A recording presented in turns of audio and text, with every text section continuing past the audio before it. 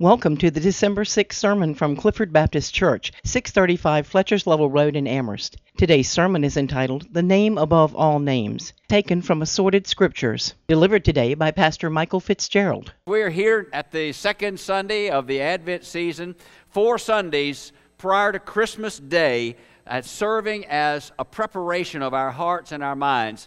And I know in a lot of ways we all prepare in a worldly way for the Christmas season. We buy our presents and we put up trees and we put up lights and we get the food in stock and we think about all of the gatherings we're going to attend sometime during the seasons. And all of those preparations are expected and they're exciting, and I look forward to them as well. In fact, Gwen and I took a couple days this week to do some Christmas shopping. We went out of town to try to do the last of the Christmas shopping and get it all taken care of. And I want you to know we have become really good grandparents of little boys, because we have bought them the loudest, most obnoxious presents than you could ever imagine. Yeah, just to drive their parents crazy. They drove us crazy when they were little, so now it's their turn, and I'm glad that we can contribute to that.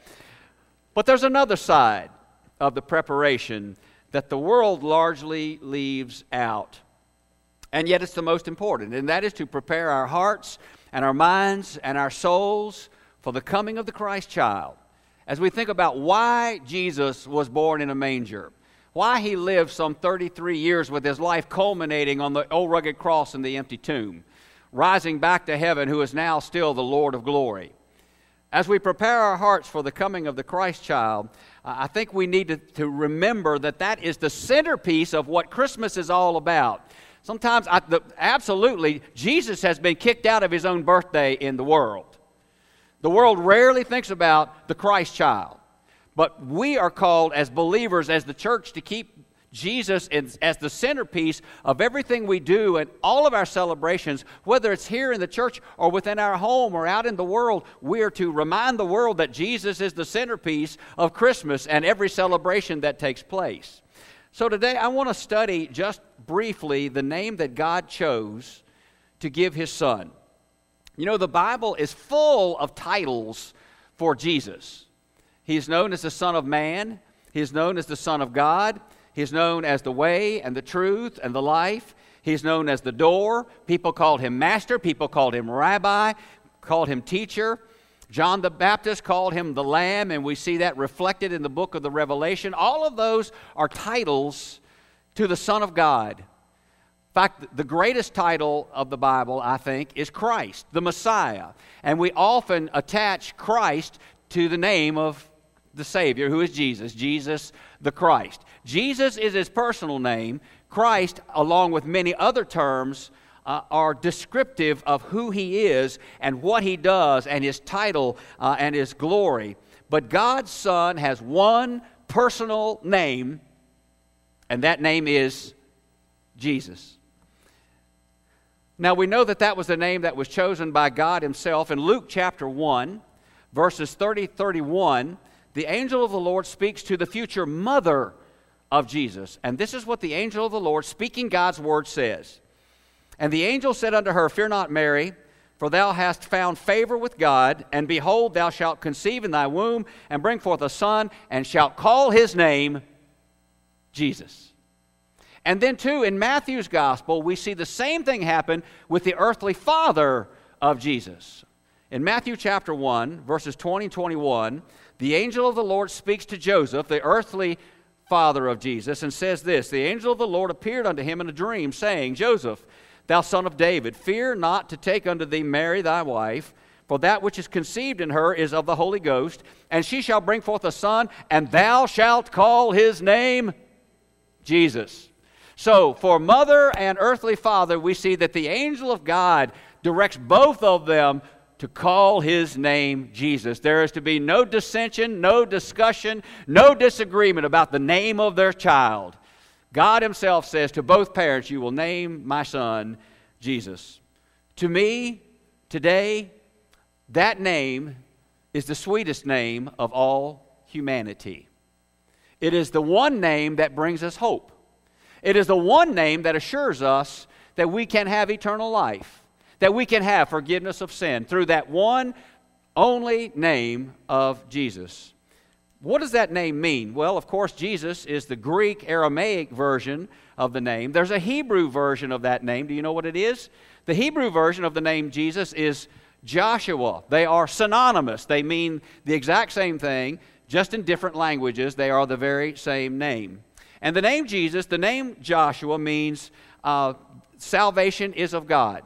It means deliverer. It means rescuer. In fact, as you go back to God speaking to Joseph once again in Matthew chapter 1, verse 21, God says this to Joseph, "You shall call his name Jesus," and then he adds this statement, "For he shall save his people from their sins."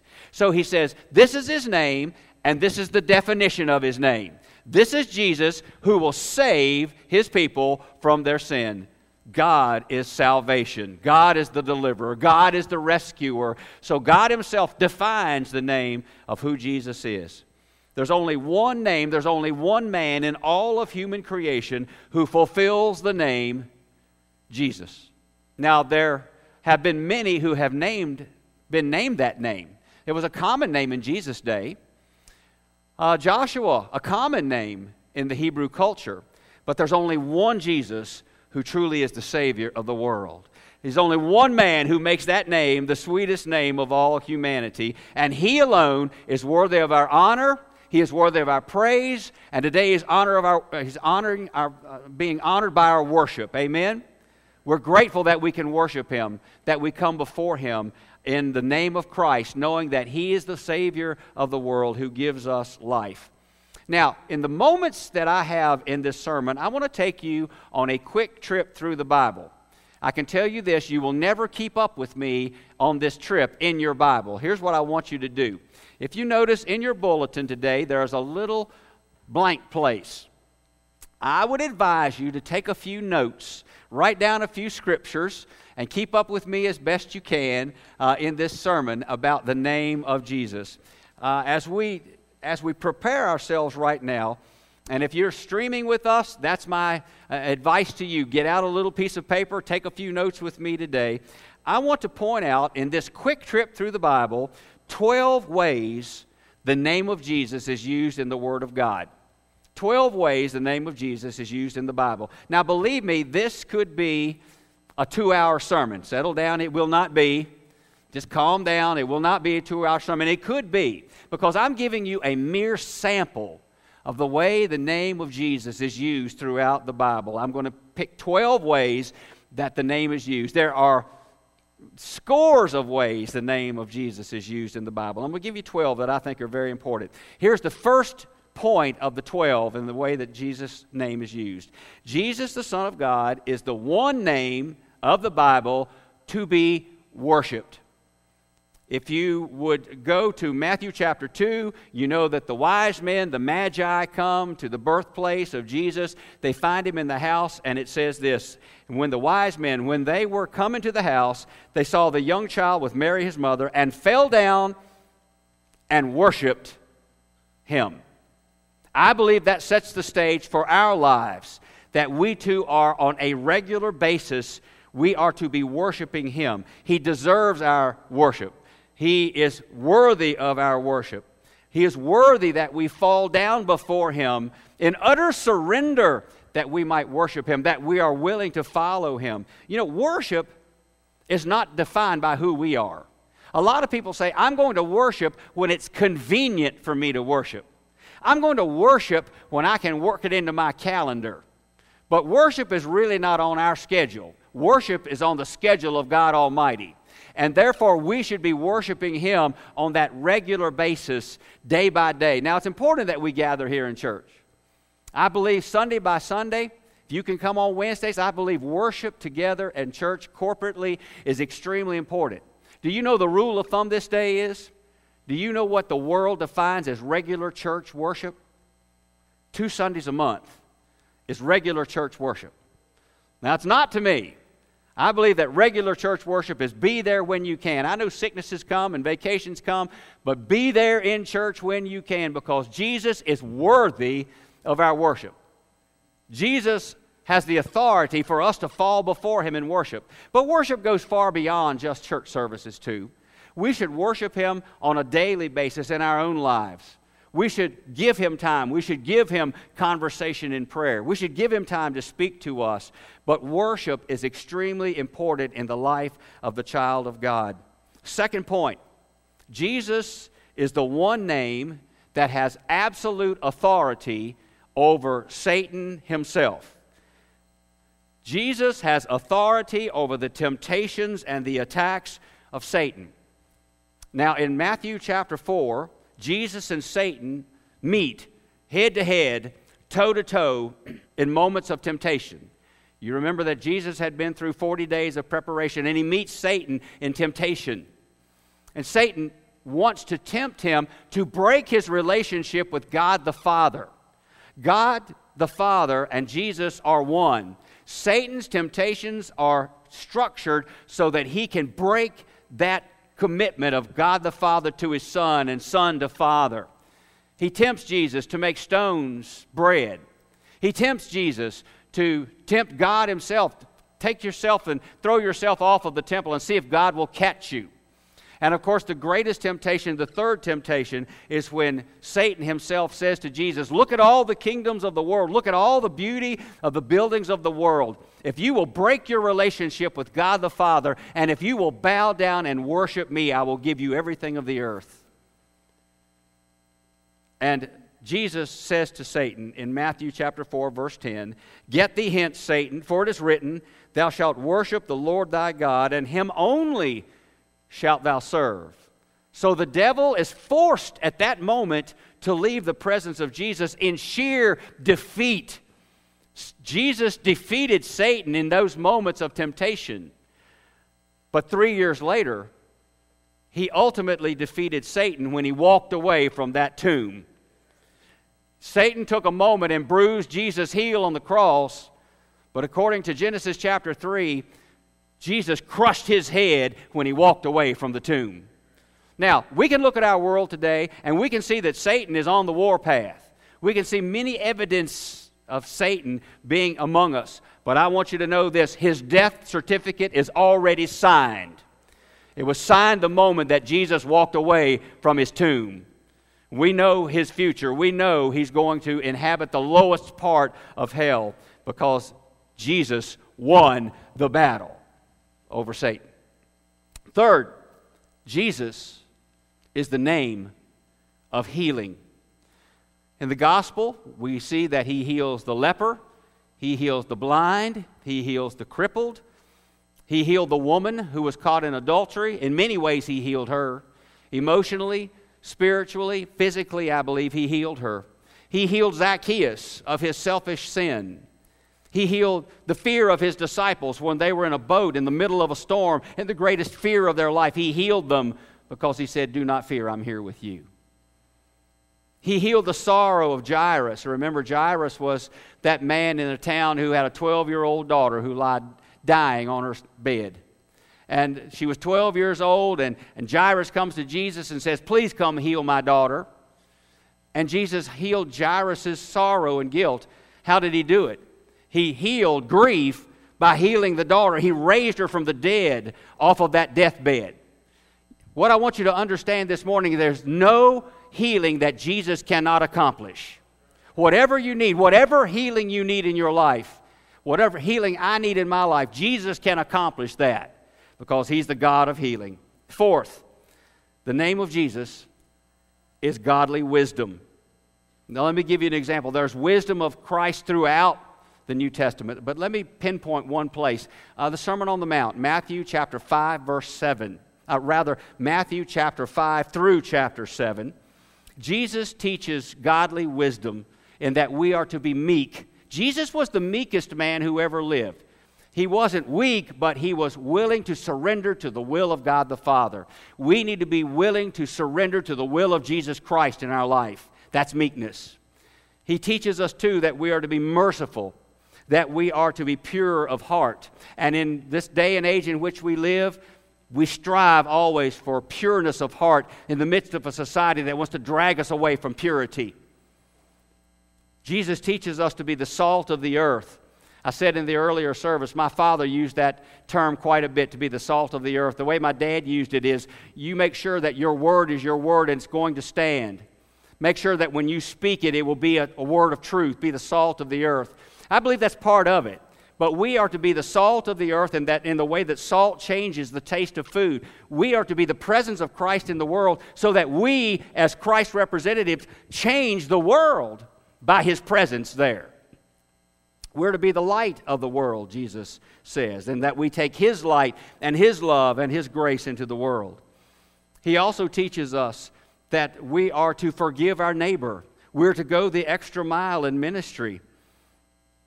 But He also teaches us in godly wisdom that we are to live on this earth, and we're to live in such a way that we show Him to the world, but we store up our treasures in heaven. So many people of the world are trying to store up their treasures here, but what they will find at the end of the road is their treasures will be gone. Their treasures will be eaten by moth and consumed by rust. Jesus says, live on this earth, live as my disciple, live to communicate my love, but store up your treasures in heaven. Store up that which is important in heaven. In every area of life, Jesus teaches us to live productively and righteously and wisely in the way that we represent Him. Fifth, Jesus is the name of true prayer. You know, the world will show us images of masses of people who are bowing to their God or to their gods several times a day. But the Lord Jesus tells us this in John 14, verses 13 and 14. And whatsoever ye shall ask in my name, that will I do, that the Father may be glorified in the Son. If ye ask anything in my name, I will do it. Is that an amazing promise of the Bible? When we think about the utter authority that Jesus has in our prayers. Jesus is the name inside of every true prayer. Prayer is not prayer without the presence of Jesus in it. I remember years ago, and I'll just throw this in very quickly. Years ago, I was asked to pray at an international race in Richmond. And it was an amazing thing to see 90-some thousand people surrounding me and being televised around the world. But when the lady called and said, will you lead us in a prayer at this race in Richmond, I said, I will lead it on one condition. Can I pray in Jesus' name? And if she'd said no, I said, no way will I come to pray. Jesus is the name in every true prayer. And it has to be. Sixth, Jesus is the name of everything we have provided in life. If you have precious family, if you have wonderful friends, a home, material things, food on your table, it all comes through the provision of Jesus Christ.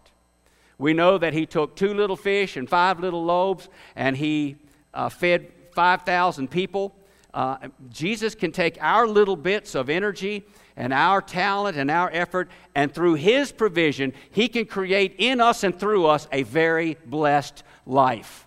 But it's by His provision that He uses us and blesses us that we can serve Him and give our lives to Him. Jesus alone fulfills the Hebrew name of God, Jehovah Jireh. Jehovah Jireh means God, the great provider. I knew some of you would know that. He is indeed our great provider. Seventh, Jesus is the only name on the cross of our forgiveness. Scripturally, that is true. Write this scripture down.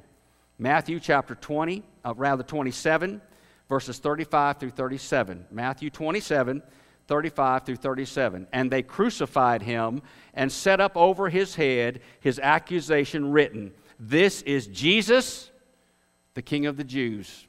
His name is on His cross, the only name of humanity on the cross of our salvation. Eighth, Jesus is the only name on the resurrection from the grave. Matthew chapter 28, verses 5 and 6. And the angel answered and said unto the women, Fear not ye, for I know that ye seek Jesus, which was crucified. He is not here, for He is risen. Jesus is the only name connected with resurrection from the grave. The angel says so.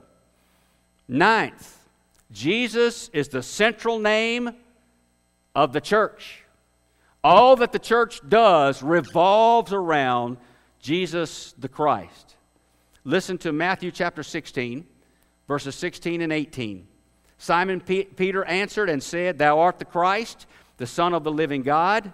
Jesus answered, I say also unto thee, that thou art Peter, and upon this rock I will build my church, and the gates of hell shall not prevail against it.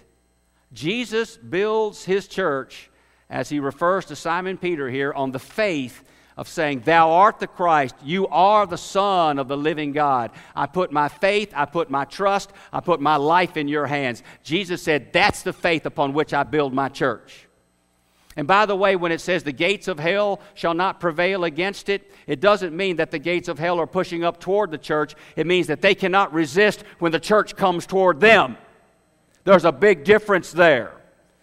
The gates of hell cannot stay closed when the church comes toward it, because the power of Jesus and the power of God's people is greater than the power of Satan and any demon that ever existed.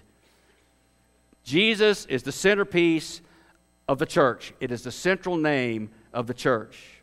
All of the church revolves around him. 10th, when God Almighty draws history to a close, when all is said and done, one name is going to stand above all names in all of the universe. One name is going to stand above earth, it will stand above heaven, and it will stand above hell.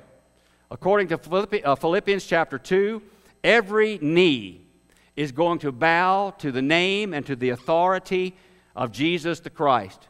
Now, John 3:16 tells us that Jesus will be the only name through which the saved are saved. It is through him and him alone that saved people are saved. It is through Jesus alone that we are believers and that we are pardoned of sin and that we have life everlasting. So John 3:16 assures us of that the Lord, when he saw this world, gave us the Christ, gave us Jesus, that we might be forgiven. For whosoever believeth in him shall not perish, but have everlasting life. But listen to this. Jesus is also the name by which the lost will be judged. The saved will be saved through Christ Jesus. The lost will be judged through Jesus. Revelation 20, verses 11, 12, and 15. And I saw a great white throne, and one seated on it.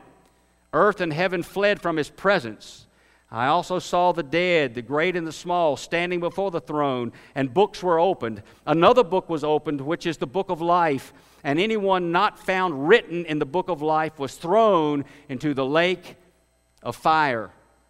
So what we see here is the book of life, and we know the way to get our name written in the book of life is to come to Jesus Christ as Lord and Savior. Every time a boy or girl or a man or a woman comes to this altar saying, I want Jesus as my Lord and my Savior, I have this mental image of the book being open and that name being written by the very hand of God. I can't wait to get to heaven one of these days. One of the first things I want to ask is, can I please see my name in the book? I want to see what the handwriting of God looks like.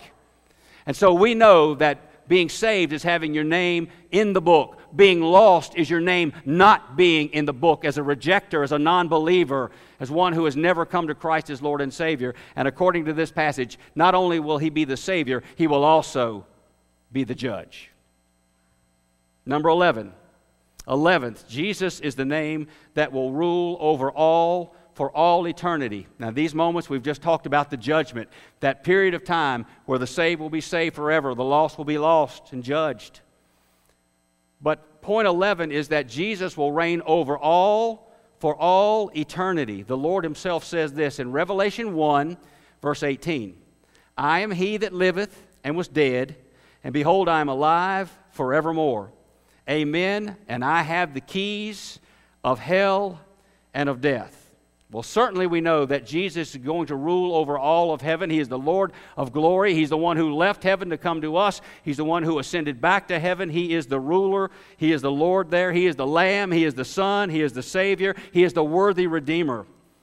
But Scripture also says that he will honor and uphold the decisions of the lost who ridiculed him, who rejected him as Savior.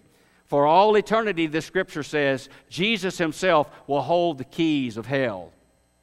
You know, in so many portrayals of Satan, you might see him with a big old pitchfork, and he's standing there as he's reigning and ruling over hell, that he is the one who is watching over everything that goes on in hell. That is not the truth.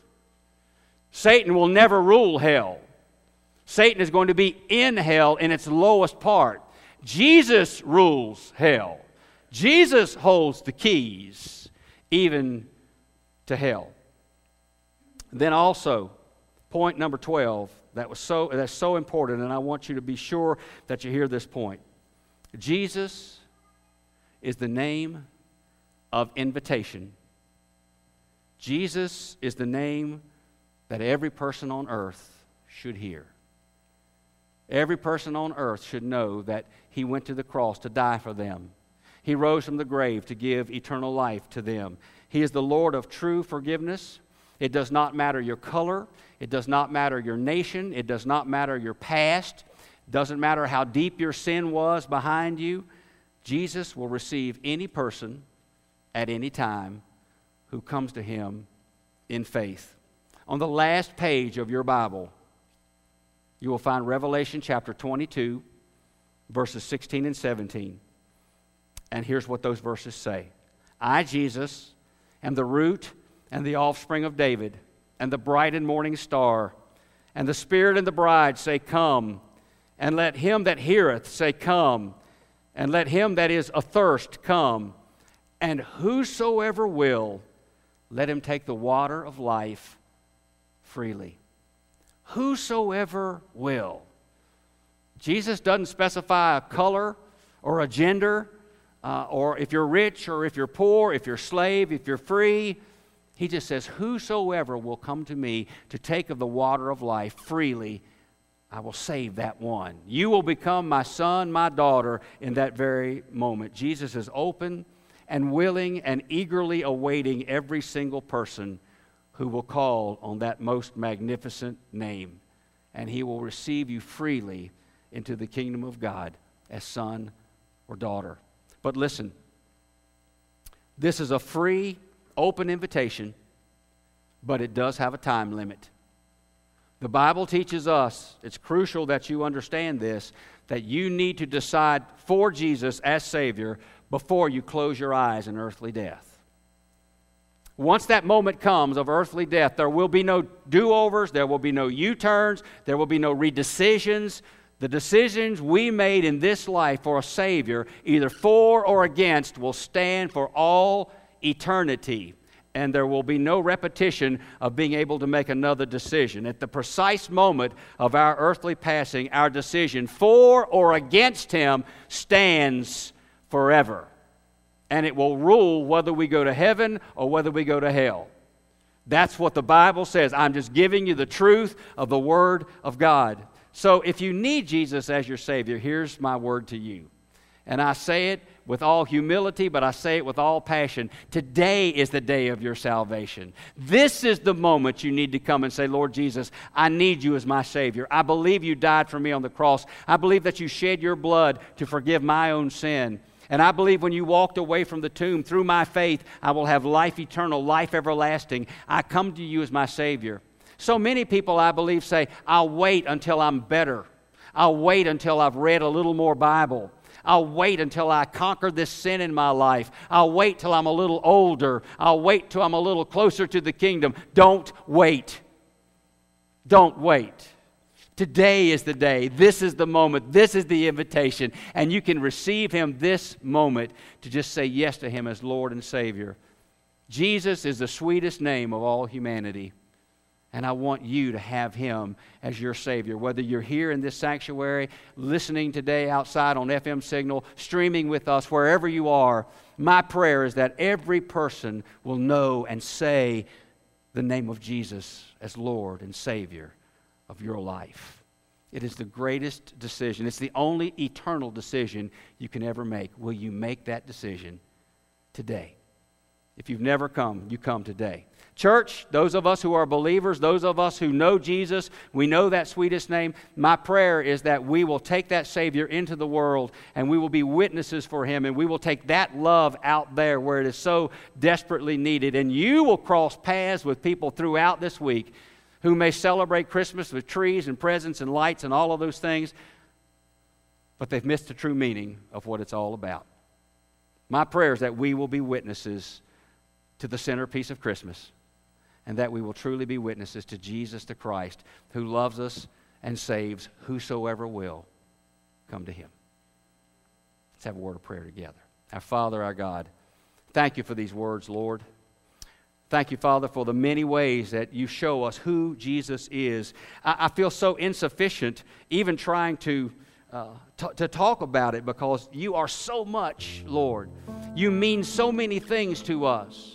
Just to pick out a few is not easy, Lord, but I pray that we see this little snapshot of a Savior who loves us, a Savior who has given us life, a Savior who has given us the fellowship and the witness and the ministry of the church, a Savior who left the glory of heaven and came to us as a baby in a manger, a Savior who got His hands and His feet dirty, taking care of us and teaching us the love of God. A Savior who went to a cross and laid down His own life that we might be forgiven. A Savior who rose from the grave to give us eternity. Father, thank You for who You are. Thank You for what You teach us who You are. For we who are believers, I pray this day, Father, that we will rededicate our lives to You, that we will, as the Magi did, fall down and worship You. Not to our schedules, but because You are God. Daily we will fall down to worship You, serve You, lay our lives before You. I pray, Father, as the church, that we will take the good news into the world. I pray for that one who needs You as Lord and Savior for the first time, Father. May today he or she say, Lord Jesus, come into my heart. I want to be Your son, Your daughter. I want Your forgiveness, and I want to live with You for all eternity. I give You my heart, Lord. I pray for that salvation today. Whatever our need for healing, Father, help us to remember that there's no healing beyond Your touch of healing. Thank You that You love us, Lord. Thank You that You take care of us every moment. Thank You right now that You're speaking to our hearts. We make our prayer in the strong, only name, mighty name of Jesus the Christ. Amen. Clifford Baptist Church invites you to join us for worship every Sunday morning at 11 a.m. For more information about our church, please call our church office at 434-946-0555.